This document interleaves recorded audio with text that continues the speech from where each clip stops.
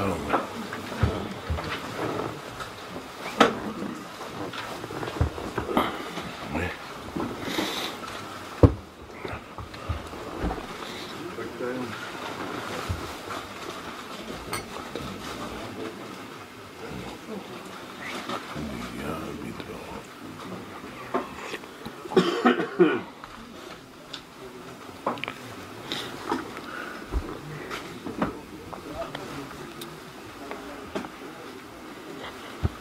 השיעור היום לעילוי נשמת ידיד נפשנו, המנהל והמנכ"ל של מוסדות המיישר הישיבה בבת ים, רבי יעקב שמואל בן הגברת ציונה, שהשם יאריך ימיה בטוב, שעזר לנו הרבה כאן בישיבה ובבת ים.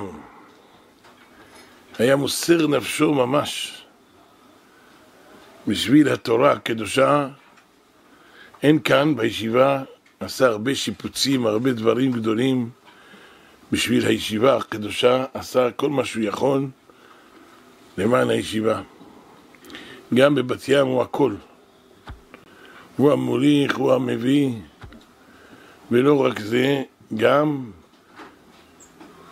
כשהוא שמע שאני רוצה ללכת למירון, היה רץ, אין לכם מושג, ימים ולילות, שהכל ילך יפה במירון, שנהיה שם שבוע שלם. רק הוא יודע שמור אבי או אני רוצים איזה דבר, הוא היה ראשון, מוסר את עצמו, רץ ומוציא זהב מכיסו. אבל בכל המובנים, אין בגופו, אין בממונו. היום זה 11 חודש שלו. איבדנו חבר מאוד מאוד יקר. חבל על דאבדין ולמשתכחין. אמו, שהשם יאריך ימיה בטוב, גם עוזרת לנו הרבה עד היום הזה, שייתן לה כוח ובריאות, אשריהם ואשרי חלקם. וגם כל בני המשפחה שם. כולם הם יודעים המעלה של ישיבת נהר שלום, משתדלים בכל כוחם, בכל מרצם, לעזור. השיעור הזה יהיה לעילוי נשמתו. מחר אני רוצה לנסוע לבת ים אחרי בערב, אבל מה לעשות שיש פה מחר תיקון, ותמיד ביום שני אין תיקון, בדרך כלל זה ביום החמישי, אבל נראה איך שיזמנו מן השמיים. אבל קודם כל שהיום אני אעשה לכבוד נשמתו הטהורה, ככה כמה עזר לנו רוח השם תניחנו בגן עדן. בעזרת השם היום השיעור נפתח בחודש שבט, בסימן שנתבשר בשורות טובות, שיהיה ישועות גדולות בכל בית. ואחר כך פרשה שובבים, ונדבר גם כן על מורנו ורבנו רבי יצחק כדורי, שהשבוע זה פטירתו, זכר צדיק וקדוש לברכה. קודם כל, אתם יודעים, כתוב בתורה, ב-12 לחודש, ב-1 לחודש, הואיל משה באר את התורה הזאת לאמור. 12 לחודש זה חודש ה-11. מניסן תספרו 11 חודשים, זה חודש שבט, זה החודש ה-11. הואיל משה ב-1 בשבט עד 7 באדר שנפטר משה, לקח את כל עם ישראל, ביאר להם את כל התורה, כל מה יש לכם ספקות תשאלו אותי, הסביר להם את הכל, הדריך אותם מה לעשות ואיך לעשות. עוד הפעם חזר על הכל. למה? אומר להם, הנה, ב7 באדר, הוא נולד ב7 באדר, ושמו אותו, כמו שראינו בפרשה, שמו אותו, אמא שלו שמה אותו בסוף 3 חודשים. משבעה באדר עד שבעה בניסן, משבעה בניסן עד שבעה באייר, משבעה באייר עד שבעה בסיוון. יום מתן תורה, כי מן המים ישיתו. יום מתן תורה, הוא קם. יוציאו אותו מן האור. והכל זה פלא פלאות. והנה, משה רבנו עכשיו 120 שנה עבר, יום האחרון, חודש האחרון, שהוא עכשיו נותן את כל התורה לכל עם ישראל, ממריץ, מחדיר את התורה בכל רמה עבריהם ושסה גידיהם של כל אחד ואחד. הוא אומר, אני רוצה שהכל יהיה מוכן ומזומן. יש לכם אמנם את יהושע, שהוא יהיה המנהיג אחריי, אבל בכל זאת כל מה שאני יכול לעשות בכוחותיי אני אעשה, כי משה רבנו, למה כשהוא מינה אותו רועה של עם ישראל? כי היה רחמן, ראה אותו כשהוא, איך הוא מנהיג את הצאן, איך הוא מסדר, אמר אין יותר טוב ממנו, שיהיה רועה את צאן קדשים של עם ישראל. משה רבנו היה אוהב את עם ישראל, מוסר עצמו בשבילם. אם יש איזה צרה, איזה בעיה, הוא אומר לקדוש ברוך הוא, ואם אין, מכין עינה מספרך אשר כתבת. אז עכשיו התחיל משה באר התורה הזאת. לכן כותב חידושי הערים, בחודש הזה נפתחים מעיינות החוכמה. כל דבר שחידוש, שתלמיד ותיק עתיד לחדש, זה מעורר עכשיו, הוא יכול לעורר את נפשו, את לבבו, התחזקות בתורה, יכול לחדש. יש הרבה גדולים אומרים שבחודש שבט כל החידושים שלהם, הגדולים והתורה שלהם, בחודש שבט זכו. למה? זה זכות גדול. לכן לא לעזוב את הזמן הזה, בפרט שעכשיו חודש שבט כתוב מזלו דילי, שבו שואבים את המים. מה העניין? כבר ירדו רוב גשמי השנה, חודש שבט, עכשיו רק אתה שם את הדלי על שפת המעיינות והבארות והכל, מתמלא לך מים, הכל מלא על גדותיו. ירדו גשמים, הכל מתחיל להתמצות, והמעיינות על גדותם, ואתה יכול לשאוב מים בקלות, בנחת. ושאבתם מים בססון זה עכשיו. ואין מים, אין התורה. איך כתוב כל צמא, נכו למים. זה הרמז. ובפרט את מי משקים? את הילדים. לכן דלי זה אותיות ילד. לקחת, להשקיע את התורה, להתפלל על הילדים, ללמד אותם תורה, המצוות. בפרט עכשיו זה ראש השנה לאילנות. יש מי שאומר זה, בשמיים אומרים בראש השנה לאילנות, זה ראש חודש שבט. האילנות זה הפירות, זה הילדים. השורשים זה האבות. צריך להשקות. שזה דילי, דור לדור ישבח מעשיך. כל דור משבח את הקדוש ברוך הוא על החודש הזה, מזלו דילי, שנתן לנו הקדוש ברוך הוא את התורה הקדושה. כמה זה זכות גדול גדול. אתם יודעים, חודש שבט, מזל דילי, כתוב זה מזלם של ישראל. אומנם עם ישראל למעלה מן המזל. איך? אין מזל, בפירוש אין מזל ישראל, עם ישראל למעלה מן המזלות. אבל בנורמן, המזל של עם ישראל זה דילי. אבל עם ישראל למעלה מן המזל. הועיל משה באר את התורה, הועיל, אומרים רבותינו, הועיל משה באר את התורה הזאת לאמור. לאמור זה להגיד להם אין מזל רע לישראל, ראשי תיבות. אין מזל רע לישראל. עם ישראל שלהם מזל טוב. אתם יודעים, כתוב, בני חיי ומזונה, בנים, חיים ומזונות, לאו בזכותה תלימידתה, אלא במזלה תלימידתה. הבנים, החיים והמזונות, זה לא בזכות של האדם, זה במזל, במזלה תלימידתה, הכל לפי המזל. איך שהולך המזל, כך האדם זוכה. אדם לא יכול להגיד, מה זה?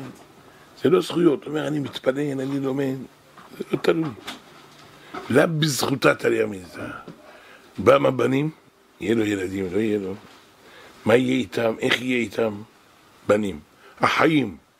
כמה זמן יחיה? מה יהיה איתו? וגם המזונות, הפרנוסה. זה לא בזכויות, לא בזכותה תליה מזה, אלא במזלה תליה מזה. הפירוש. אתם יודעים, הבנים זה באים מהבינה, בני בינה, הבאים באים מהבינה. יש 10 ספירות, כתר חוכמה בינה. כתר חוכמה בינה זה הגבוה, זה נקרא כחב, כתר ראשי תיבות. כתר חוכמה בינה זה בראש, זה מנהיג את הכל. אחר כך יש חסד, גבורה, תפארת, נצח, הוד, יסוד מלכות. כתר חוכמה בינה, הבינה זה הבנים, באים משם. אחר כך יש החוכמה, החיים של האדם בא מהחוכמה, והחוכמה תחיה בעליה. המזונות, תראו, זה הכי גבוה. הפרנסה זה מהכתר. איך אנחנו אומרים, אין מזל ישראל, כתוב מאין יבוא עזרי. מאין, א', זה כתר, זה הראשון. י' זה חוכמה, זה ככה הולך לפי הספירות, תמיד י' זה חוכמה. נ' זה בינה, זה 50 שערי בינה. זה אותיות עין. אין מזל ישראל. למה עם ישראל זה מהעין, זה למעלה מן המזל. אדם צריך, מה צריך לו? בנים, חיים, מזונות? לא. בדרך כלל, אדם שלומד תורה, הוא זוכה לעבור את הכל. כל מה מגיע לו יקבל. אם לא מגיע לבן אדם, יכול 1000 פעם לעשות. גלגולים זה לא יעזור. צריך רק תפילה. אם יצליח, יצליח. לא יצליח, זה מה שיש, ישמח בזה. זה רק לטובתו, לטובת נשמתו. זה מה שיש. זה לא יעזור לו. זה, לכן, עכשיו, הצירוף של החודש הזה, זה ה' י' ו' ה'. תמיד יש חודש, אמר ימירנו, והיה הוא. אם תריח החותך. חותך חיים, חותך פרנסה, לאדם. לכן, צריך הרבה כוח בדבר הזה, ובעזרת השם, יש כוח גדול לחודש הזה, שבט. ואחר כך עוד יותר, אדר. צריך לנצל. עכשיו, חודש טבת הוא קצת קשה. חודש שבט יותר רך. בפרט מט"ו בשבט, ובפרט שעכשיו זה מתחיל הימים החשובים ביותר של חודש שבט, אפשר לשבת ולעסוק על התורה הקדושה בנחת ובשמחה. הנה, ראינו, עכשיו מתחילים בפרשה שלנו, מתחיל המצור הגדול על פרעה. אין לו ברירות. כתוב במדרש, פרעה הורידו אותו ממלכותו, היה זועק לשמיים. אין מה לעשות. אומרים לו עמו, תשמע, עם ישראל פה עם 15 מיליון, סליחה. מה אתה רוצה לעשות? הם יאכלו אותנו בלי מלח. אתה מקבל מכות על ימין ועל שמאל. אתה לא רוצה להבין. תבין! דבר ראשון, אמר הקדוש ברוך הוא למשה ואהרון, אין עונשין אלא אם כן מזהירין. אני מבקש מכם שאתם תלכו לפרדין של פרעה ותאמרו לו, כה אמר השם שלח עמי ויעבדוני, ואם אין אתה לשלח את עמי, הנני משליח בך את המכות הגדולות. אתה תקבל מכות שאתה תבין שכדאי לך לשלוח את עם ישראל. אבל בסוף תקבל ובסוף תשלח. לכן, הנה, אבל מי יכול להיכנס לפרטין של פרעה בעולם? פרעה היה לו פרטין שהכל עשוי מכישופים, החרטומים האלה עשו דבר שאי אפשר לגשת אליו. היה לו פרטין שלו 400 פתחים, כנגד 400 כוחות טומאה של עשיו. הכל עשוי מסביב בטומאה נוראה, שמי שרוצה להיכנס, כבר הטומאה הזאת אוכלת אותו. יש בכל מקום ומקום, בכל פתח, אריות, דובים, נמרים, חיות רעות, הכל זה אמיתי, ממש. אבל זה הכל מעשוי על ידי כישופים. אתה רואה אותם, הם אוכלים אנשים, הכל. אבל פשוט בריאה לא יכולה להיכנס. אין דבר כזה. צריך כל לתת להם, הם לא שבעים. הרבה בשר. עכשיו באו משה ואהרון, הם לא שואלים אף אחד. גם זה פלא פלאות. אדם היום רוצה להיכנס לאיזה מלך, לאיזה שר, לטראמפ. הוא צריך לפני כן להזמין, הזמנה, לדבר עם השרים, להיכנס. אין דבר כזה. משה ואהרון, אומר להם, כשהלכו ללכת, אללה. לא הזמנות, לא פגישות, לא שום דבר. הם נכנסים. באו כל החיות האלה, כולם היו מלחכים את רגליהם של משה ואהרון. אתה יודע מה זה שני מלכים? איזה תואר של משה רבנו ואהרון הכהן. אין כזה דבר בעולם, אור שכינה. אלה באו, כול הסטרה האחרה הזה, כולם נהיו עפר, כולם נכנעים, כולם מלחכים להם ועושים להם מסדר, מצדיעים להם, בבקשה, ורוקדים לפניהם. ככה עברו 400 פתחים. 400 פתחים. והם עוברים מאחד לאחד, אף אחד לא מנפנד. היה יושב פרעה תום, היה יום הולדת של פרעה. באו מכל מלכי מזרח ומערב. עשו חנגה. כולם הורידו, היו מאתרים את פרעה, שמחים איתו. זה המלך של כולם. כולם קטנים לפניו. כשנכנסו משה ואהרון, נפל עליהם אימתה ופחד מן השמיים. פרעה וכל המלכים שהיו שם הורידו כתריהם ויקמו, השתחוו לפני משה ואהרון. נפל עליהם אימתה ופחד, פחד שאין כזה בעולם. פרעה, מרוב הפחד שלו, הוא היה עושה את עצמו אלוה. הוא לא צריך, הוא לא הולך לנוחיות. היה כל בוקר יוצא המימה, הולך שמה, ועושה הצרכים שלו, כל מה שיש לו, הכל מוריד, כל הבטן, כל האוכל, כל היום יש לו איזה, כל מה שהוא אוכל יש לו איזה סם שעוצר, שלא פתאום ירד. בבוקר, שעתיים לפני שהוא צריך ללכת, יש לו איזה מים שהוא שותה מהמרים המערבים, ואז הוא יודע עוד שעתיים זה יבוא. הוא הולך לאור כל בוקר, אסור אף אחד לצאת מהבית, כאילו הוא הולך לאלוה שלו, כן? ואז הוא שמה עושה כל הצרכים שלו על הפרצוף של האלוה שלו, עושה שמה את כל הצרכים שלו והוא חוזר. עכשיו מה קרה לו היום? כשנכנסו משה ואהרון קיבל קלקול קיבה. איזה כאב בבטן. איזה בעיה. עכשיו הוא רץ, הוא היה חסר. גוברו אמה, הגמרא אומרת, וקובעו אמה. ונעשה כמו הוא מדבר מהבטן, בריאה משונה. וכל העולם מפחד ממנו. רץ לאחד החדרים של הפרטין, סגר, ומתחיל להתריע שם מה הצרכים שלו. עכשיו הוא לא יודע איך לצאת מפה.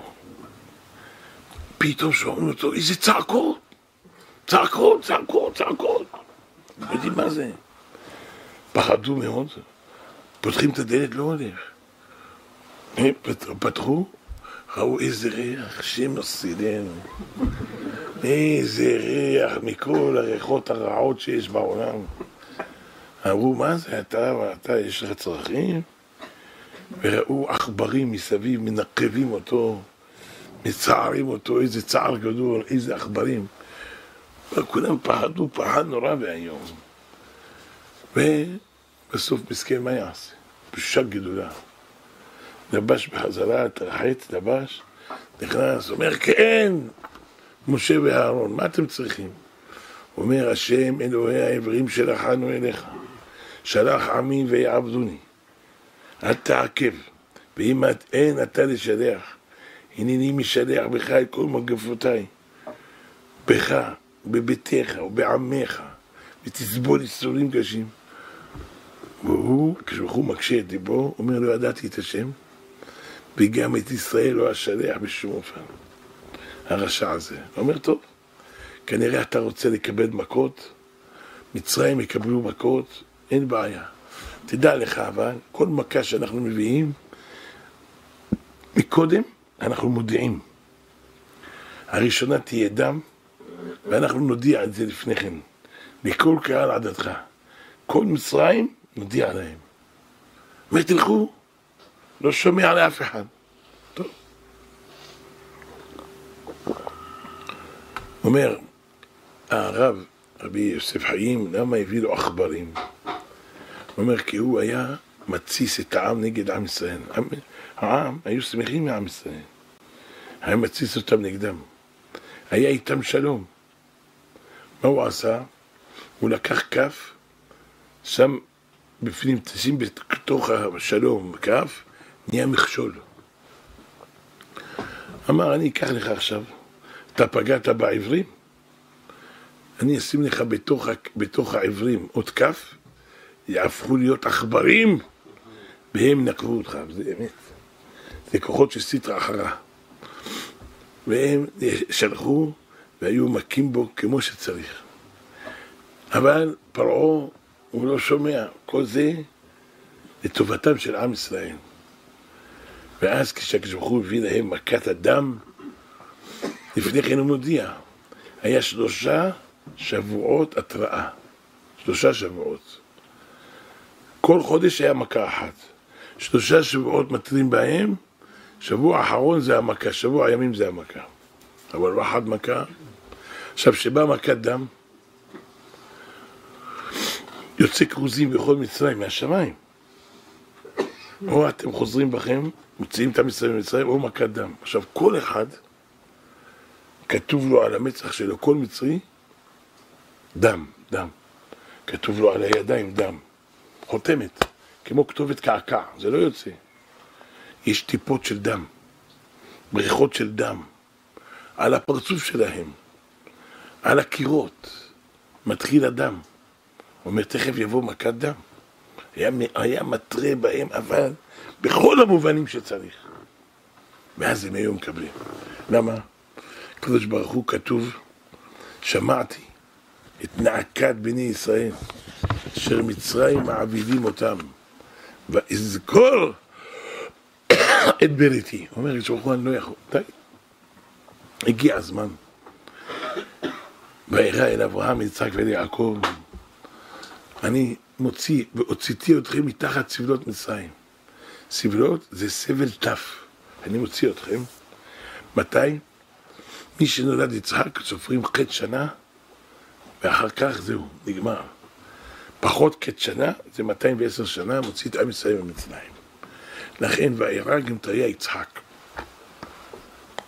ועכשיו כשהוא מוציא, איך הוא אומר להם, וגם אני שמעתי את נעקת בני ישראל אשר מצרים מעבידים אותם, ואזכור את בריתי. אני אוהב להגיד פה מה שאמר רב שמשון מאוסטרופוליה, ביאור אדיר וחזק שאין כמותו.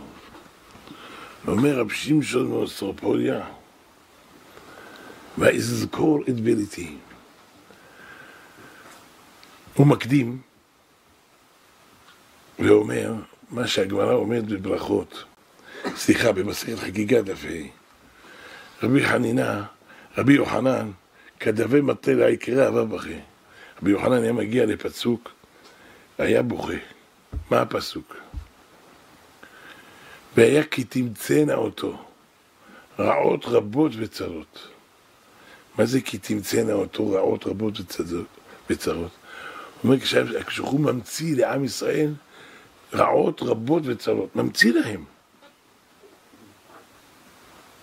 אין צרות, ממציא להם, להביא להם צרות מבחוץ, כי תמצאנה אותו. היה בוחר רבי יוחנן, הוא אומר עבד שאדונו ממציא לו רעות רבות וצרות תקנה יש לו, היה כואב לו. רבי יוחנן בוכה. למה דווקא רבי יוחנן נבכה? כל החכמים נבכו, רק רבי יוחנן שממציאים לעם ישראל צרות. אלא שהגמרא אומרת במסכת ברכות, כן עוונותיו של אדם, כשהוא מביא לאדם איסורים, ממרק לו עוונות שלו, גמרנו, מנקה אותו, זה כפרת עוונות. מאיפה לומדים? רבי יוחנן אומר, קל וחומר משן ועין. ומה שן ועין? שהם אחד מאיבריו של אדם. אתם יודעים, אם האדון היכה את עין עבדו או את שן אמתו ושיחתה, לחופצי ישלחנו. אבל אם יבוא אחד מהשוק, ייקח את העבד שלו, יעבר לו, יעשה אותו עבר בעיניים, לא יוצא לחירות. רק אם האדון יכאיש את עין עבדו או את עין אמתו, לחופשי ישלחנו, יוצא לחירות. אז אומר, ומה שן ועין שהם אחד מאיבריו של אדם, העבד יוצא בהם לחירות, אם האדון יקע אותו. איסורין שממרקים כל גופו של אדם, לא כל שכן שהעבד יצא בהם לחירות, בטח שיצא בהם לחירות. כל גופו ממרקים. זה רבי יוחנן. יש לקיש אומר, נאמר ברית במלח, ונאמר ברית בייסורים. מה ברית האמור במלח? המלח ממתק את הבשר, גם ברית האמור בייסורין, איסורין ממרקין עוונותיו של אדם. הולך כל האיסורים. מה נפקא מינה? נפקא מינה, מי הביא את האיסורים? לפי רבי יוחנן, דווקא עם הקדוש ברוך הוא בעצמו הביא על האדם את האיסורים, יוצא לחירות. למה? זה כמו האדון יצא לעבד. הלוא איך יצא העבד לחירות? אם האדון יוצא לו את העין או את השן, יוצא לחירות. אם לא האדון, אדם אחר לא יצא לחירות. אז זה הקל וחומר. אז לפי רבי יוחנן, אם הקדוש ברוך הוא נתן את האיסורים, יוצאים הממרקין עוונותיו. אם לא, לא. לפי ריש לקיש זה לא משנה. איסורים? לא משנה מאיפה באו. ממרקין עוונותיו של אדם. עם ישראל, במצרים סובל איסורים קשים, עבודת פרך, צרות, איסורים, התעללויות קשות מאוד. מה לעשות? עכשיו, אומר, אם זה פרעה נותן, זה לא הקדוש ברוך הוא. בוכים. עם ישראל בוכה. אומר, מה, בחינם? אומר להם, לא. וגם אני שמעתי את נאקת בני ישראל, אשר מצרים מעבידים אותם. ההלכה לא כמו רבי יוחנן, כמו ריש לקיש, ואזכור את בריתי. אני זוכר, נאמר ברית במלח, ונאמר ברית בייסורים. מה ברית האמור במלח? מלח ממתק את הבשר? גם ברית האמור בייסורין, בייסורין, איסורין, ממרקים ומנקים כל גופו של האדם. ככה הוא אומר, רבי שמשון בר שלוחפל הזה, לימוד גדול, ואזכור את בריתי, שהאיסורים, לכן עם ישראל לא סתם סבל, איסורים, כל זה למה? כל זה יש להם מטרה. האיסורים יש להם מטרה. כל הגלות של מצרים יש לה מטרה. המטרה, לקבל את התורה על הר סיני. המטרה, ואחרי כן יצאו ברכוש גדול. לא סתם הקדוש ברוך הוא מביא את האיסורים. ולקחתי אתכם לי לעם. לעם, אותיות עמל. אדם לעמל יולד. אם הוא זוכה לעמלה של תורה. לי, זה 40 יום. כנגד 40 יום שניתן לה התורה. לעם, לעמל. זה עמי. צריך עמלה. אם זכית, עמלה של תורה. לא זכית, אדם צריך לעבוד. עמלה של דברים בטלים. הוא שחרר עליו. בשביל מה אדם ילך לשטויות? ילך לעמוד בתורה. יש לו זכות. ילך לעמוד בדברים בטלים. נכון? צריך פרנסה כל אחד והזכות שלו. אבל גם אדם שהוא עומד בפרנסה, יש לו זכויות גדולות. אבל בתנאי שהוא קובע עתים לתורה. אז זה כל המטרה, זה בשביל התורה. אז הוא אומר, כן, גם מה שהוא עובד, ניתן לו שכר. כמו הוא לא עומד. אבל בזמן שהמטרה בשביל התורה. אז זה שאומר. לכן, אמור לבני ישראל, אני השם, והוצאתי אתכם מתחת צבאות מצרים, והצלתי אתכם מעבודתם, וגאלתי אתכם בזרוע נטויה בשבטים גדולים, ולקחתי אתכם לי לעם. אומר, זה 4 לשונות של גאולה, שאנחנו אומרים בליל פסח. והוצאתי, והצלתי, וגאלתי, ולקחתי. אומר, המקובלים אומרים, זה כנגד 4 עולמות. אצילות, בריאה, יצירה, עשייה. והוצאתי אתכם קודם, זה כנגד עולם העשייה.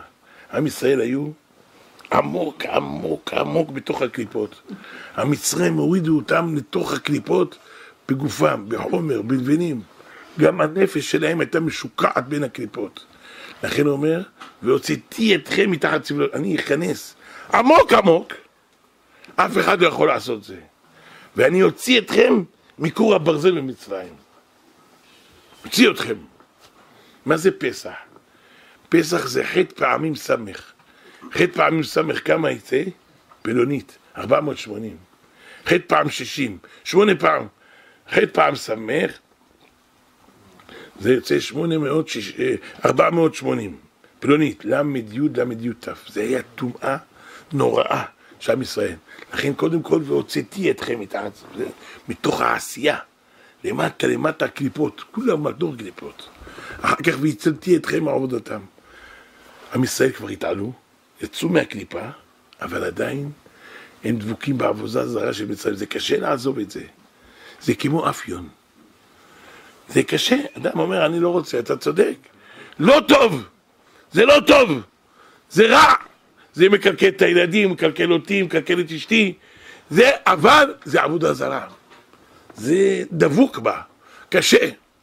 יצאו מהקליפות, ביצירה זה עדיין, זה לא הכל רע, אבל הרוב רע. זה עבודה זרה של מצרים. והצלתי אתכם מעבודתם. מעבודה זרה של מצרים, אני אציל אתכם. זה האפיון הזה, אני אציל אתכם. קודם כל הוצאתי אתכם ממקי הקליפות. אחר כך והצלתי אתכם, תדעו לכם, אם לא הקדוש ברוך הוא, אף אחד לא יכול לצאת מהאפיון הזה. בכל רגע, מה שאדם רוצה, הוא רואה, בסין, בכל העולם. לא הולך, מה אני אגיד לכם, זה קשה מאוד, לא יודע מאיפה בא הסרטן הזה, זה החולרה הקשה. ברוך אלוהינו שבראנו לכבודו. אני גם מפחד מזה, אני בורח. אני גם אין לי טלפון רגיל בכיסים. לא רוצה לראות אותו ולא יבוא. מי יודע מה יכול להיות? בר מינן. להתרחק, תברח. אז זה והוצאתי והצלתי אתכם מעבודתם. אחר כך עולים לעולם הבריאה כבר עוד מדרגה, וגאלתי אתכם. שם יש מעט רע. רק לגלול אותם קצת מהרע. אחרי כל זה נקי, ולקחתי אתכם לי לעם, והייתי את זה באצילות, והייתי לכם לאלוהים. פלא פלאות. וזה עכשיו הניקיון. אתם רואים מה זה? אנשים לא יכולים לצאת מהבתים, אנשים בבתים לא יכולים ללכת. איזה צרה גדולה, איפה יש צרה כזאת? איפה יש הצרה הזאת? צריך, לכן אנחנו צריכים ממש להשתדל בכל ליבנו, בכל כוחנו עכשיו. זה הזמן של השואבים. והנה אנחנו בשבוע השני, אדם עושה תשובה, ניצול. למה לא נצעק לקדוש ברוך הוא? עכשיו זה הזמן. נעשה תשובה. אין הדבר תלוי. עכשיו, כל העולם יודע שזה רק הקדוש ברוך הוא. רק הקדוש ברוך הוא. הם קיבלו במצרים מכות. הם היו חושבים כוחים ועוצם ידים, יכולים לעשות. חלוטים חשבו. הם ראו מכת קינים, מכת צפרדעים. אין דבר כזה. אין! כל מכה, מה שהם היו רוצים רואים, אין דבר כזה. רק הקדוש ברוך הוא. הוא מנהיג את העולם. עכשיו רואים את זה בכל העולם. כל העולם רואה. מה זה דבר קטן שלא נראה ולא נדע. ואין לו כלום. תופס. אנשים מתים, אנשים הולכים, וואי. אנשים לא יכולים לצאת מהבית, הפרנסה נחרבת, הכל הולך. אבל מי שאוחז ויודע עכשיו איך לאחוז ולקח את הדברים לטוב, לחזור בתשובה, להידבק בקדוש ברוך הוא. יצא מזה גם דברים טובים. מתי היינו יכולים לדבר לכל העם? עכשיו אתה יכול להיכנס לבית של כל אחד, הוא נמצא בבית. לך מי בא בחדריך. יכול לבוא אליו, בוא מותק, בוא. והכל באהבה. הכל בשמחה. אם אדם יעשה באהבה, תראו מה יהיה. אני רק נזכרתי עכשיו, אתה יודע, פעם חכם יצחק היה במוסיוף, הוא כל בוקר היה נפל במוסיוף, היה תקופה כל בוקר. חכם יצחק כדורי עליו השלום. יום אחד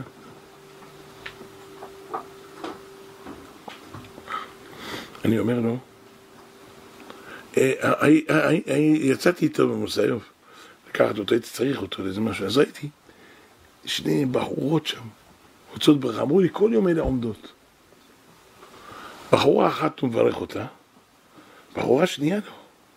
כבוד הרב, זאת למה לא תברך אותה? אומר רגע, ישב באוטו, אומר תראה, זאת תדבר עימה, איך אני מברך אותה שתחתן? יש לה חבר גוי, שתעזוב את הגוי, נברך אותה שתתחתן. עם הגוי אי אפשר, עם הגוי אי אפשר שהיא תתחתן. בני פלאו, היית רואה? רוח הקודש מדבר בגאונו. הרבה פעמים שהייתי מדבר איתו על אנשים, זה היה הכל רוח הקודש. זה אחד מהשליחים של הקדוש ברוך הוא. הכל רוח הקודש. הוא יודע. כל היום לומד תורה. ענוותם. אני עוד מעט לדבר עליו, רק עכשיו זה בתוך הדברים, זה נכנס. אבל עכשיו, מה עשה להם הקדוש ברוך הוא? סגר עליהם. אומר להם, תשמעו, קודם כל, אני בא עליכם בתכסיסי מלחמה, הכל הולך לפי הסדר. קודם כל, עקר אתכם במכת דם. הוא אומר, תלך ליאור, ושמה, תיקח מים ממים ליאור, ויהיה הכל דם, כל היאור, כל הימים, הכל יהיה דם. טוב? קודם כל אין מים. סתם להם את המים. אפשר לחיות? אדם רוצה לעצור לחברו. סוגר עליו את המים, נגמר. אין לו לשתות, לא יכול. הכל מכת דם. איך זה מכת דם? איזה פחד תפס אותם. כל אחד הולך להתרחץ כל יום. 3 שבועות רואה דם, דם. כתוב לו דם. בערבית, בשביל אנגליש, בשביל עברית. דם, דם, דם, דם. זה מתחלף, אתה יודע. פעם נהיה תמונה כזאת, פעם נהיה תמונה כזאת. אתה יודע, זה לא אני אומר. אומר את זה חכם ששון מרדכי, בעל מזמור לאסף, בעל כל ששון, היה מקובל אלוקי עוד לפני רבי יוסף חיים, כמה דורות לפני רבי יוסף חיים. בעל כל ששון, היה מקובל אלוקי. הוא כותב ככה, אני ראיתי את זה אצלו. הוא אומר 3 שבועות, כל מכה הייתה נוצצת בהם. כתוב להם על המצח, על הגוף, חותמות, דם. ואני מוסיף שזה כמו היום יש, אני הולך ברחוב, אני רואה, זה שלט, הוא מתחלף השלט. נהיה כזה, מתחלף לכזה, מתחלף, זה אמת! מתחלף כל רגע. למה? הוא אמר שנהיה להם גם טיפות של דם. והכל, כל רגע זה מתחלף, טוק, טוק, טוק, טוק, זה אמת! היה מזהיר אותם. לא הצליחו. אין, איפה שהם רוצים לשתות, אין מים. מן איפה יביאו מים? איפה? רק אם תקנה מהיהודי. מה עשה חזי? הוא עזב את כל החנות של הבשר, פתח חנות של מים. מי צריך לעסוק עכשיו בבשר? מוכרים מים. מה אתה צריך? למכור עכשיו בשר, ללכת תתעייף? לא צריך, יש מים. הוא פותח את הברז בבית שלו, ממלא, 6. בא זה, אומר לו אדוני, כל בקבוק $100. איפה זה בא? 6, לא מוכרים, רק 6 בקבוק. 6. כמה זה עולה? $600. איפה? כל אחד יש לו צריך כל יום לשתות, להתרחץ. במה להתרחץ? בדם? יש לזה גם ריח של דם. אי אפשר לחיות. כל הכסף שלהם היו גונבים, מביאים. רק לשתות מים, לשתות מים. לשתות מים! איפה ישתו? יש קינים, יש זה, איפה צריך להתרחץ. מה יעשו? אין מים. מזה כתוב שעם ישראל ישירו. היו מתחכמים, אומרים, תשמע, אנחנו נביא את המים. מה אתה צריך למשור? אנחנו נביא, אתה תברך על זה, אנחנו נתעייף הכל, אתה תשים את היד שלך, נקנה, ניתן לך את זה, נקנה. אומר, בסדר. הם מביאים, הכל מלא דם. בא יהודי, מרים את זה, אומר, כמה זה? אומר, כן, זה חצי מחיר, $300. לוקח את זה, לא שווה, למה? הכל בפנים לכלוך, דגים, מלוכלך, עפר, צריך לסנן את זה, שפוך את זה לבקבוקים, יותר טוב לא ישלוט. הוא לוקח מהברז אצלו, יש שלו טיק טוק ממלא. אין מה לעשות. זה דבר אחד. ואני רוצה לראות לכם מה שאומר הזוהר על הצפרדעים. וואי וואי. מה זה הצפרדעים הזה?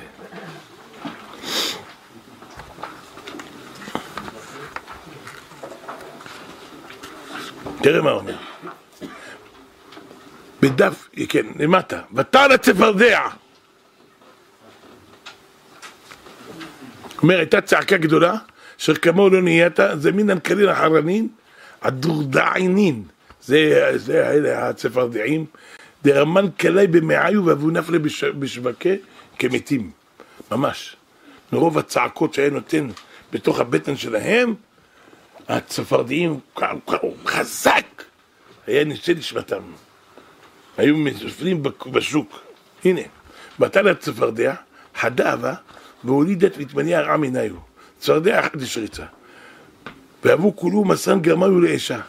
היו הספרדעים, תראה אומר הזוהר, מוסרים עצמם לאש.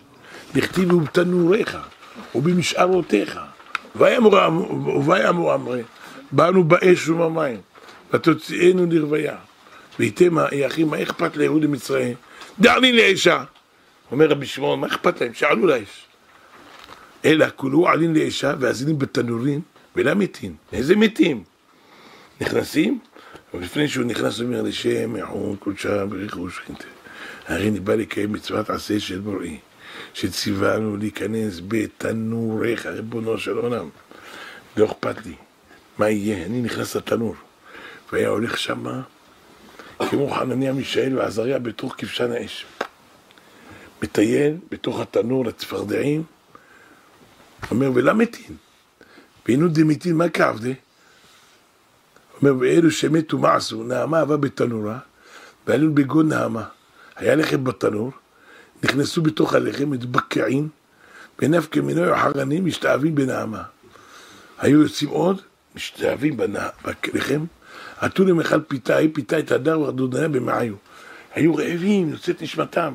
היה ריח של הלחם שהם עשו, עם זעתר למעלה, היו אוכלים אותו, יוצאת להם נשמתם.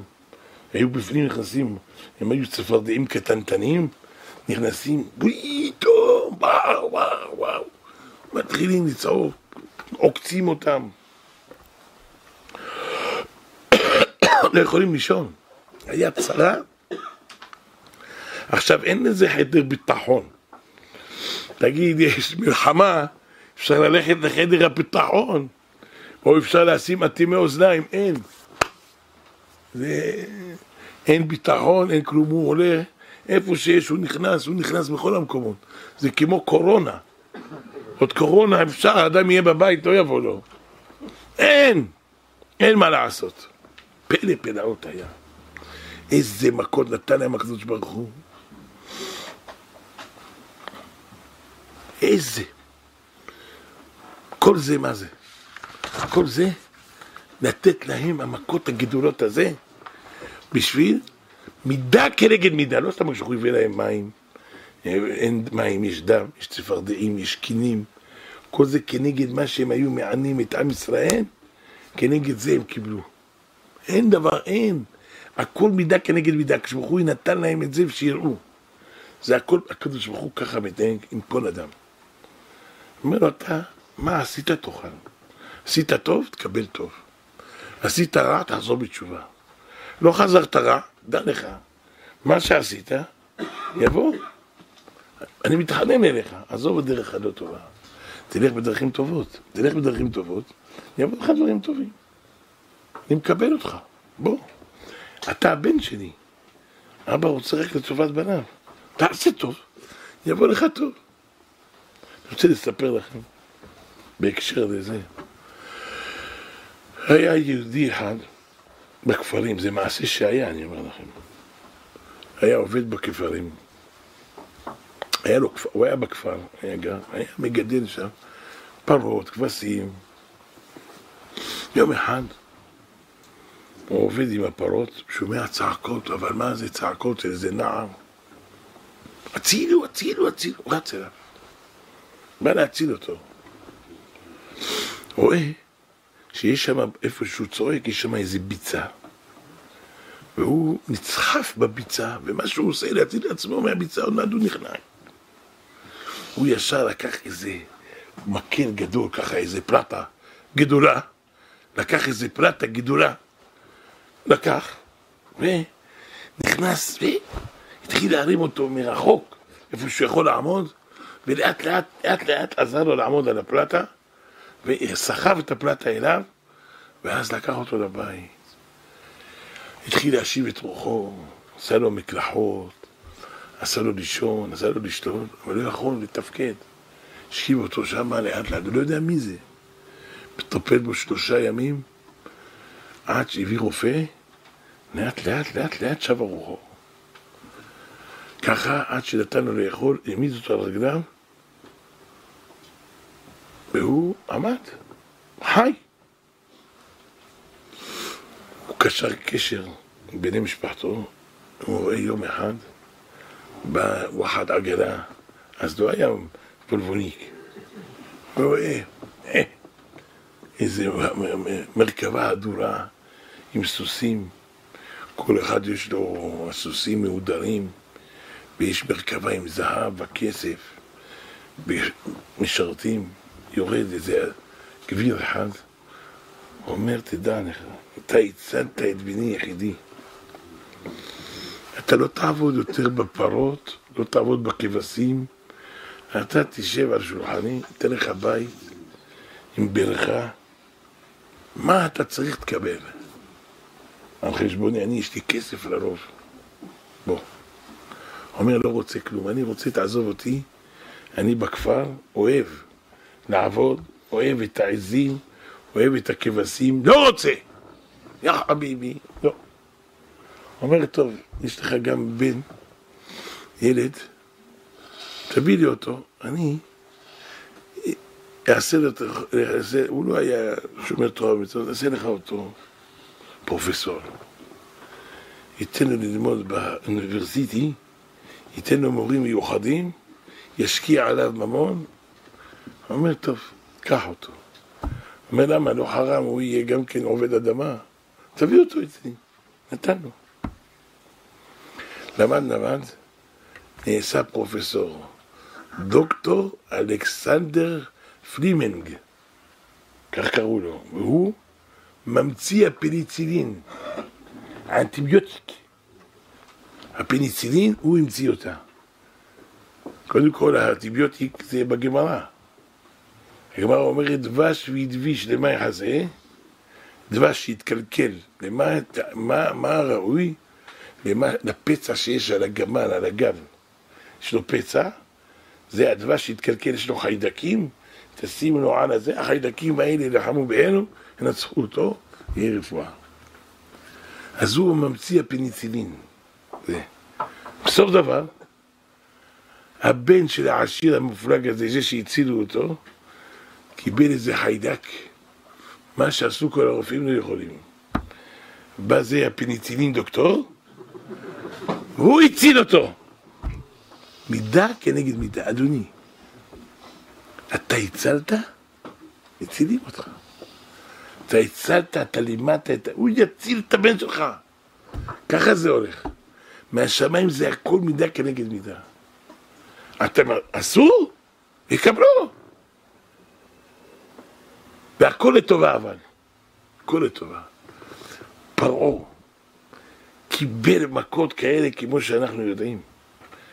איזה מקום, איזה מכת הרבה, איזה מכות, איזה מכות. עכשיו זה לא ליל הסדר שצריך לספר כל זה, אבל זה נפלאות הבורא.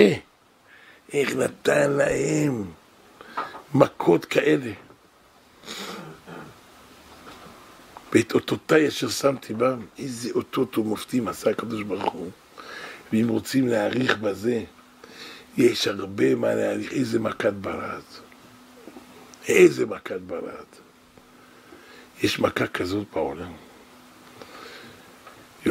יורד הברד, ואחר כך באה האש ובא האור. היה שורף אותם, אוכל אותם, מכה אותם. ראית אדם מלך שרוצה להביא איזה מלחמה על השכנים שלו, על איזה מישהו, לא מגלה להם מה הוא עושה. הקדוש ברוך הוא אומר להם, תשמעו, אני מבריא לכם את המכה, שימו לב, בבקשה להתעורר, בבקשה לחזור בתשובה, יש לך עוד שבוע, עוד שבועיים, עוד 3. חזרת בך, תפדל. לא חזרת, המכה נוחתת. אין פה חוכמות. שהקדוש ברוך הוא אומר, ברוך אומר ועושה. לקדוש ברוך הוא כל דור בדורשיו, יש לו המכות שהוא צריך לתת. מי מוציא אותם? החכמים. עם ישראל יש להם. עכשיו זה פעמי גאולה. שרואים שהאיסורים גוברים והבעיות גוברות, צריך לדעת שהגאולה מתקרבת ולא לשבת בשקט. צריך האדם קח את עצמו לידיים, יחשוב מה יהיה איתו, מה יהיה עם משפחתו. למה שהאדם לא יחזור בתשובה ללכת בדרכי השם? אני ראיתי כיצד את מורנו חכם יצחק כדורי. אני גדלתי במחנה יהודה פה, אצל מורנו רבי מרדכי שרעבי. אבל מגיל 11 למדתי בישיבת פורת יוסף. שם היה חדר המקובלים. היה שם בחדר מורנו ורבנו המקובל אלוקי רבי יהושע שרבני. היה שם חכם יצחק כדורי, היה חכם ששון לוי, ועוד איזה מקובלים. זוכר אותם גם בימים נוראים. היה שם המניין, הברון סלוטקין, שהוא היה פה חזן גם כן. הוא היה החזן שלהם. משהו פלא פלאות היה שם. חכם יצחק, עליו השלום, היינו ילדים, הוא היה מקבל אנשים, לא בפורת יוסף, היה ברחוב כנרת חדר, שם היה מקבל. אנחנו היינו ילדים, נכנסים לחדר והוא ענה והוא לא מדבר מילה. זה היה מקום, גם הוא היה כורך את הספרים, הוא היה כורך לפרנסתו, וגם עוזר לעם ישראל. איזה רחמנות, איזה אהבה. גם אנחנו מחפשים שם, בפורת יוסף דם, רוצים לראות את הסגולות ואת האותות ומופתים. אותו שנה היה מלחמת יום הכיפורים. היינו רואים, באים מסכנות נשים, אצל חכם יצחק, בוכות, הילד שלהם נהדר. כותב להם איזה דבר, אומר תשימו את זה בתוך עת של שקדים. אומר לו עכשיו כבוד הרב, זה קיץ, איפה שקדים? עכשיו לא יגדל שקדים. אומר לו לא. תשימו את זה בעץ, אם נושא פרחים תבוא איתי. היו באים, אומרים, כבוד הרב, זה הוציא פרחים. בסדר, אם ככה, הבן שלך יחזור. הוא בסדר. אם היא באה, אומרת, כבוד הרב, אני כבר 2-3 שבועות. הרב לא אומר, הוא אומר, צריך רחמים גדולים, יעני הוא נפטר. זה הייתי רואה, בעיניים שלי ראיתי את זה. זה פלא פלאות. אבל זה, כשהיינו אז, אבל אחר כך,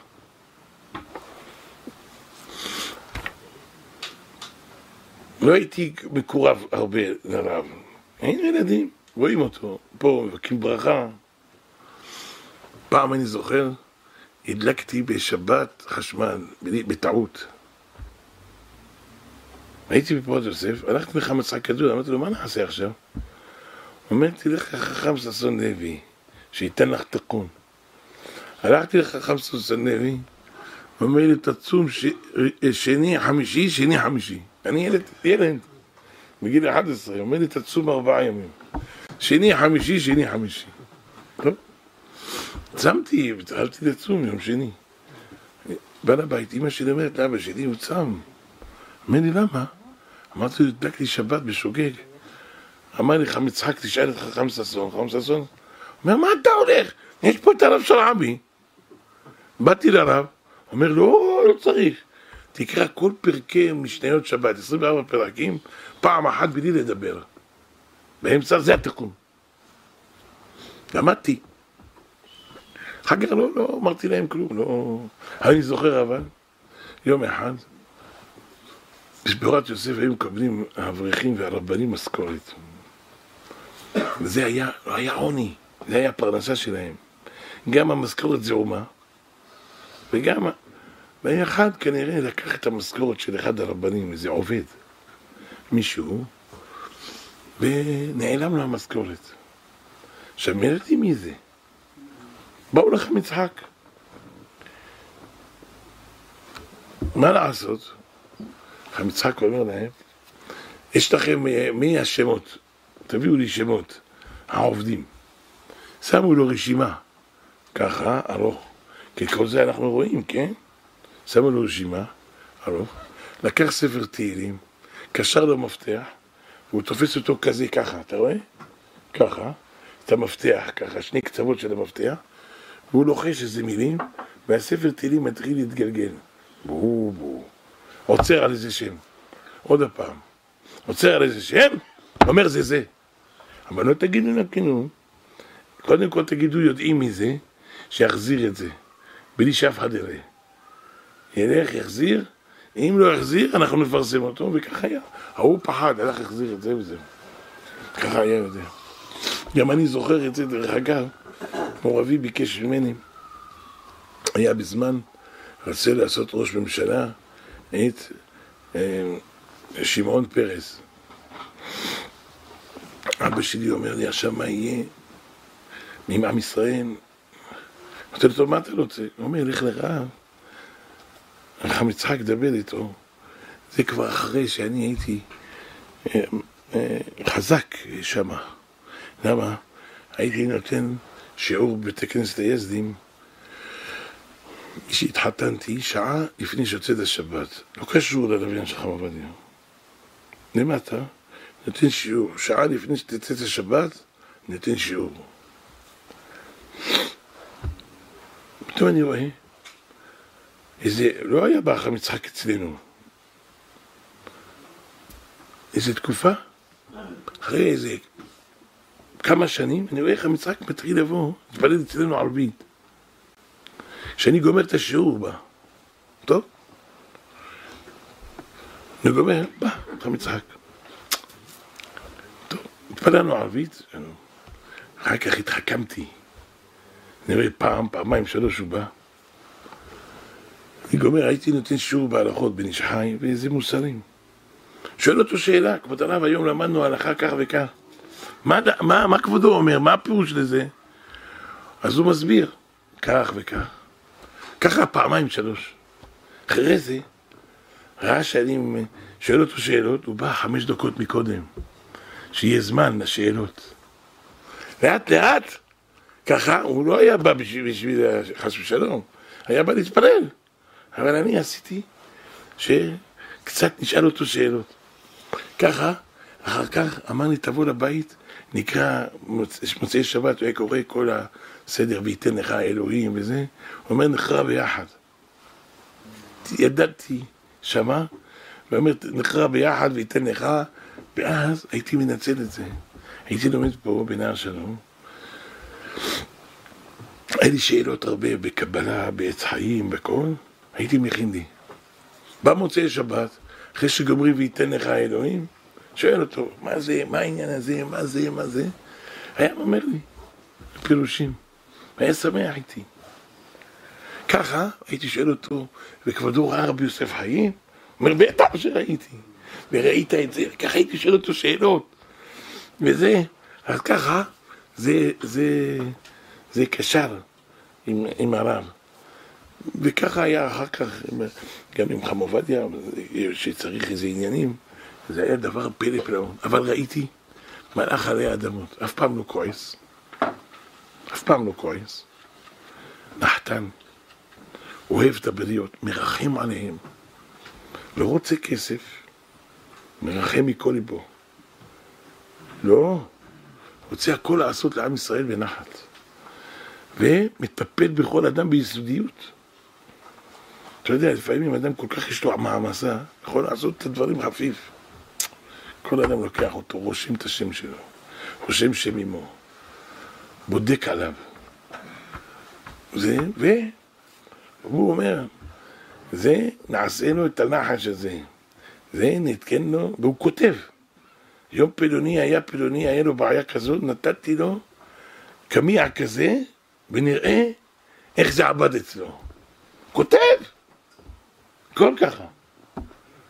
ובסבלנות. הכל ביוחד. והכל בידו. לאט, לאט, לאט, לאט. מה סיפרתי לכם קודם שהגענו לזה? כן. אז בא המור אבי, אומר לי, תראה, תגיד לחם יצחק, אולי יעשה גורל, אם יעלה בנימין נתניהו להיות ראש ממשלה או לא. אז באתי אצלו. אומר, טוב, נעשה, בוא תשב ונראה. ואז הוא לוקח את התהילים, עוד הפעם אני רואה, עומד, איפה? על בנימין נתניהו, עוד הפעם, כל מיני עניינים, זה עומד עליו. הוא אומר, תשמע, הוא יהיה. טוב. אמרתי לו, כבוד הרב, אני יכול, היה פה דוקטור שיין, היה בדין של הליכוד כזה, אמרתי לו, אני יכול להביא אותו פה, שכבודו יגיד לו? הוא אומר, כן. זה היה כמה ימים, יומיים לפני. הוא אומר, כן. ואז הוא בא, הוא נחת לי שם, ואני בתמימותי, אני לא יודע מה הולך עם ש"ס בס, אני לא מכיר. בתמימותי. מכניס. ובאה התקשורת, וישר הרב אומר לבנימין, אתה תהיה ראש ממשלה. והכל זה מוקלט, יש איזה ספר גם. זה הכל מוקלט ומצולם. זה הכל מוקלט. ואז באותו זמן היו הצדיקים יושבים למעלה, בקומה העליונה, ואני מכניס בתמימותי, את חם יצחק. וככה היה, זה הכל. לא, רק אני רוצה להראות לכם, שהוא היה קולע על המטרה. גם הרבה פעמים הוא לא היה צריך את זה, אני יודע לבד, אבל בשביל העין, שלא יגידו, הוא היה עושה. כאילו גורל, אבל אני יודע. אבל לא זה. כל זה שטויות. מה כן? גדלות בתורה. החשק, אהבת השם לתורה, זה! אני שואל אותו, כבודו ראה חכם יוסף חיים? הוא אומר, בטח ראיתי אותו. הוא אומר, היה יוצא לו אש מהפנים. הוא אומר, מה אתה רואה התמונה הזאת? זה בגיל 26. אני הייתי מתפחד מהפנים האלה. הייתי יושב מסביב, איפה שהוא יושב במולו, והייתי שומע הדרשות שלו. אמרתי לו, כבודו היה מבין? הוא אומר, בטח הייתי מבין. הייתי כבר ילד גדול.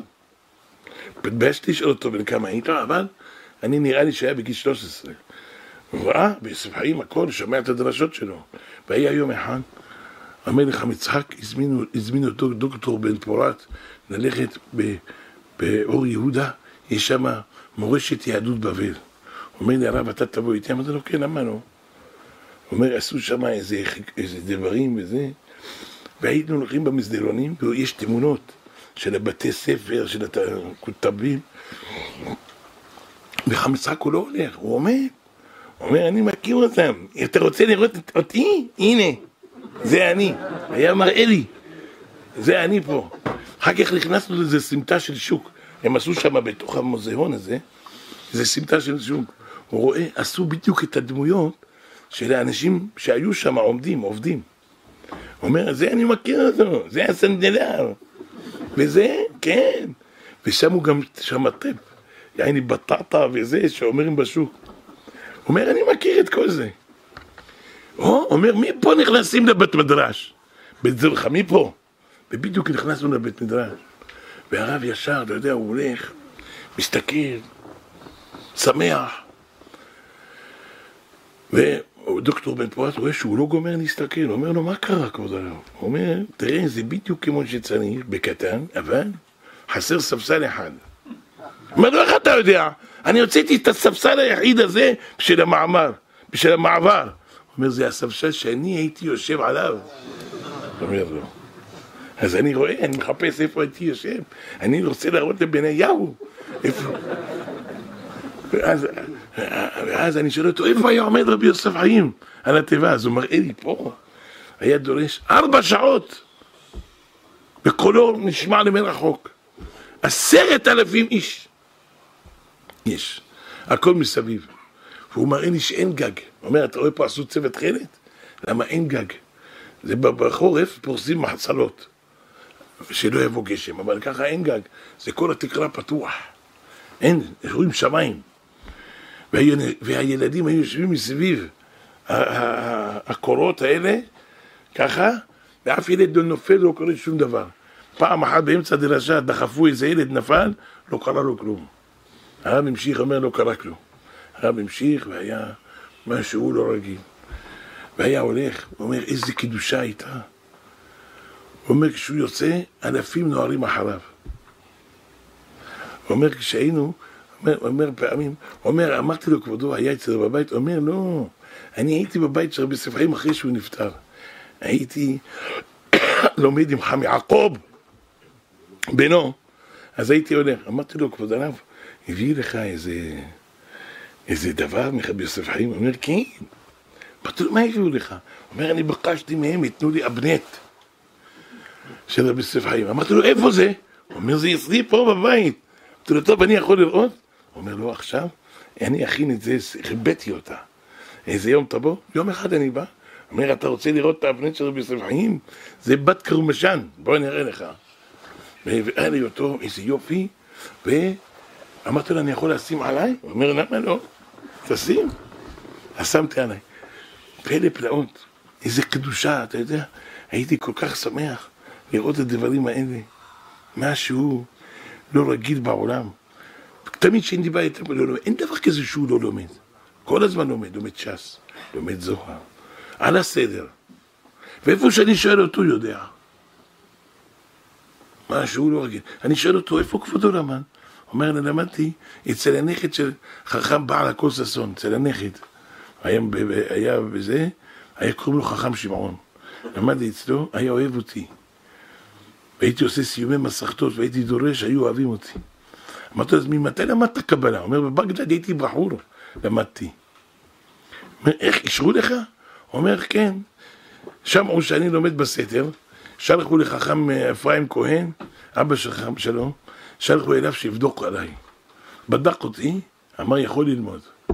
אבל אומר לי, אני אגיד לך, אותו זמן גם הרב היה רווק עדיין. גם הוא לומד קבלה, גם הוא, והוא בדק אותי, גם כן אני. שנינו היינו רווקים. גם אני הייתי רווק, גם הוא היה רווק. אבל לומדים קבלה. היו קדושים, אומר, היו קדושים. אומר, אחר כך עליתי לארץ ישראל. אומר, אני הסקתי, הייתי שולח לארץ ישראל לכל מיני מקומות. לא היה עץ חיים להביא מארץ ישראל. אני שלחתי להביא לי מלוברנו. הסקתי עץ חיים של לוברנו, והייתי לומד בו, והיה לי, אני לבד, היה לי שער מאמרי רשב"י, אף אחד לא היה. ואני הייתי לומד בו, יום אחד ביקש ממני חמד דפתיה להשאיל אותו בבגדד, השאלתי לו את זה. שאלתי לו שער מאמרי רשב"י, והכל למד בו, הכל בצד עשה הגאות, ביורים. החזיר לי אותו ככה, עם ההגאות. אמרתי לו, כבוד הרב, איפה זה? תביא לי את זה שאני אראה, רק אלמד, הסלם, מביא לך. הוא אומר, לא, אתה יודע, כשעליתי לארץ ישראל, אז באתי דרך, הלכתי לדמשק, אצל קבר מהרחו, וכשעליתי משם, באוטומוביל, הוא אומר לי, אוטומוביל, היה האוטו, שמתי שם הארגזים שלי, אחד הארגזים, היה לי בגדים עם הספר הזה, נפל, מה שאני עושה לו לנהג, תעשו לא עשה. אחר כך פניתי למשטרה, כשהגעתי לפה, פניתי למשטרה בדמשק, אמרו לי, מצאנו את זה, ואנחנו נשלח לך את זה. יש איזה יהודי, ישלח לך, מצא את זה, את החבילה. היהודי הזה שלח מכתב, טלגרם, החכם יצחק, אומר לו, לא, אני אחזיר לך את הכל, אבל יש שם איזה ספר שאני רוצה אותו. לקח לי הספר הזה. אז פעם אני סיפרתי את המעשה הזה, כשהייתי שיעור המקדים של חם עובדיה, אז אמרתי את זה בין הדברים, אז אותו אחד התקשר, אומר, זה אצלי הספר הזה. כן, פלא פלאות היה פלא פלאות. ועוד כהנה וכהנה. איך היה לומד, איך הוא זכה. ממש שהוא בא לפה, לא היה לו איפה לאכול, היה אוכל צחה משוע שרבני. שאותו, ליווה אותו רבי יוסף חיים לאונייה. אומר רבי יוסף, ואני לא הייתי אוכל בשר. היו עושים לי חמין מיוחד בלי בשר. הוא יש לו חמין עם בשר, אני בלי. ואוכל בשבתות. גם אמר לי, עוד דבר, זה צריך, כל שבת הייתי לומד עם חכם סלמן אליהו, הייתי לומד איתו כל הזמן פה, אז יוסף, אבל הייתי לומד איתו, קורא לו כל נדרה רבה, כל שבת, אבל זה לא חבל על הזמן. אומר לו, כשאני קורא לו נדרה רבה, הוא מגלגל כל עץ חיים בראש שלו. אמרתי לו, וכבודו מה? לא, אני מאיפה? גם הוא היה. מגלגל את האלו, רק קורא נדרה רבה, מגלגל כל ספר, את כל הקבלה בראש. תראה איזה חכמים היו. זכותם יגן עלינו. גם זה שעשינו היום, השיעור לנשמתו, רבי יעקב שמואל בן ציונה, הוא היה עוזר לי הרבה בזה. היה לוקח אותי לרב, מסדר לרב גם הרבה דברים שהוא היה צריך. הוא גם עיראקי, היה מסדר, היה מכין לו דברים טובים שהרב אוהב, היה משהו פלאות. הרב היה עוזר לנו פה לישיבה הרבה.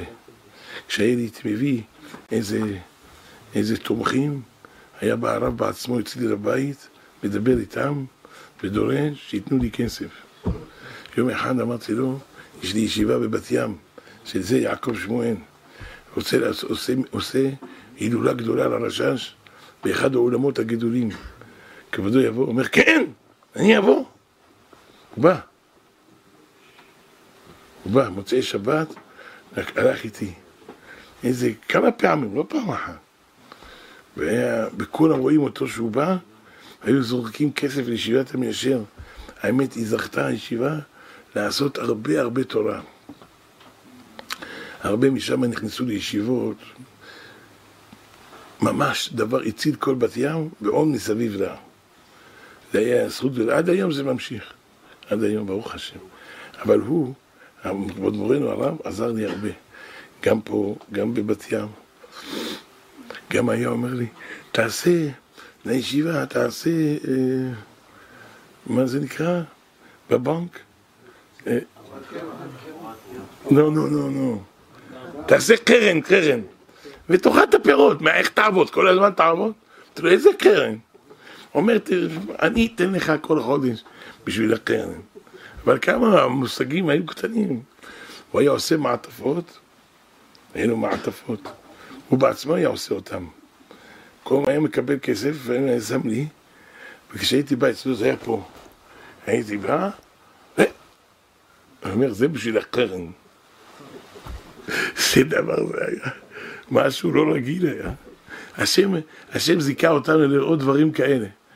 בעזרת השם שיהיה ישועות גדולות, זכותם יגן עלינו. תהיו בריאים ושמחים, נלך בדרכי השם. הנה יום רביעי זה ערב ראש חודש. עושים כל התהילים. בעזרת השם פה בשעה 1:30, 2, בשעה 2, נעשה כל התהילים ביחד. מי שיכול לצום זה טוב. מחר יש בו תיקון.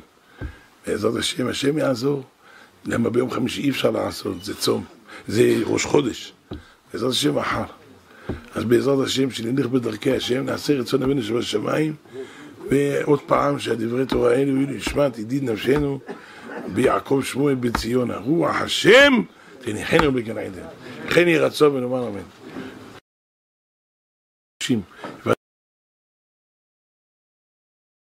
בכל דרך רדיו קול ברמה, דרך רדיו מורשת, דרך הלוויינים, כדאנו יברך אתכם, זכה אתכם, שמע בכל צדקתכם, תהיו בריאים ושמחים, והשם איתכם לעד, וכן יהי רצון ונאמר אמן.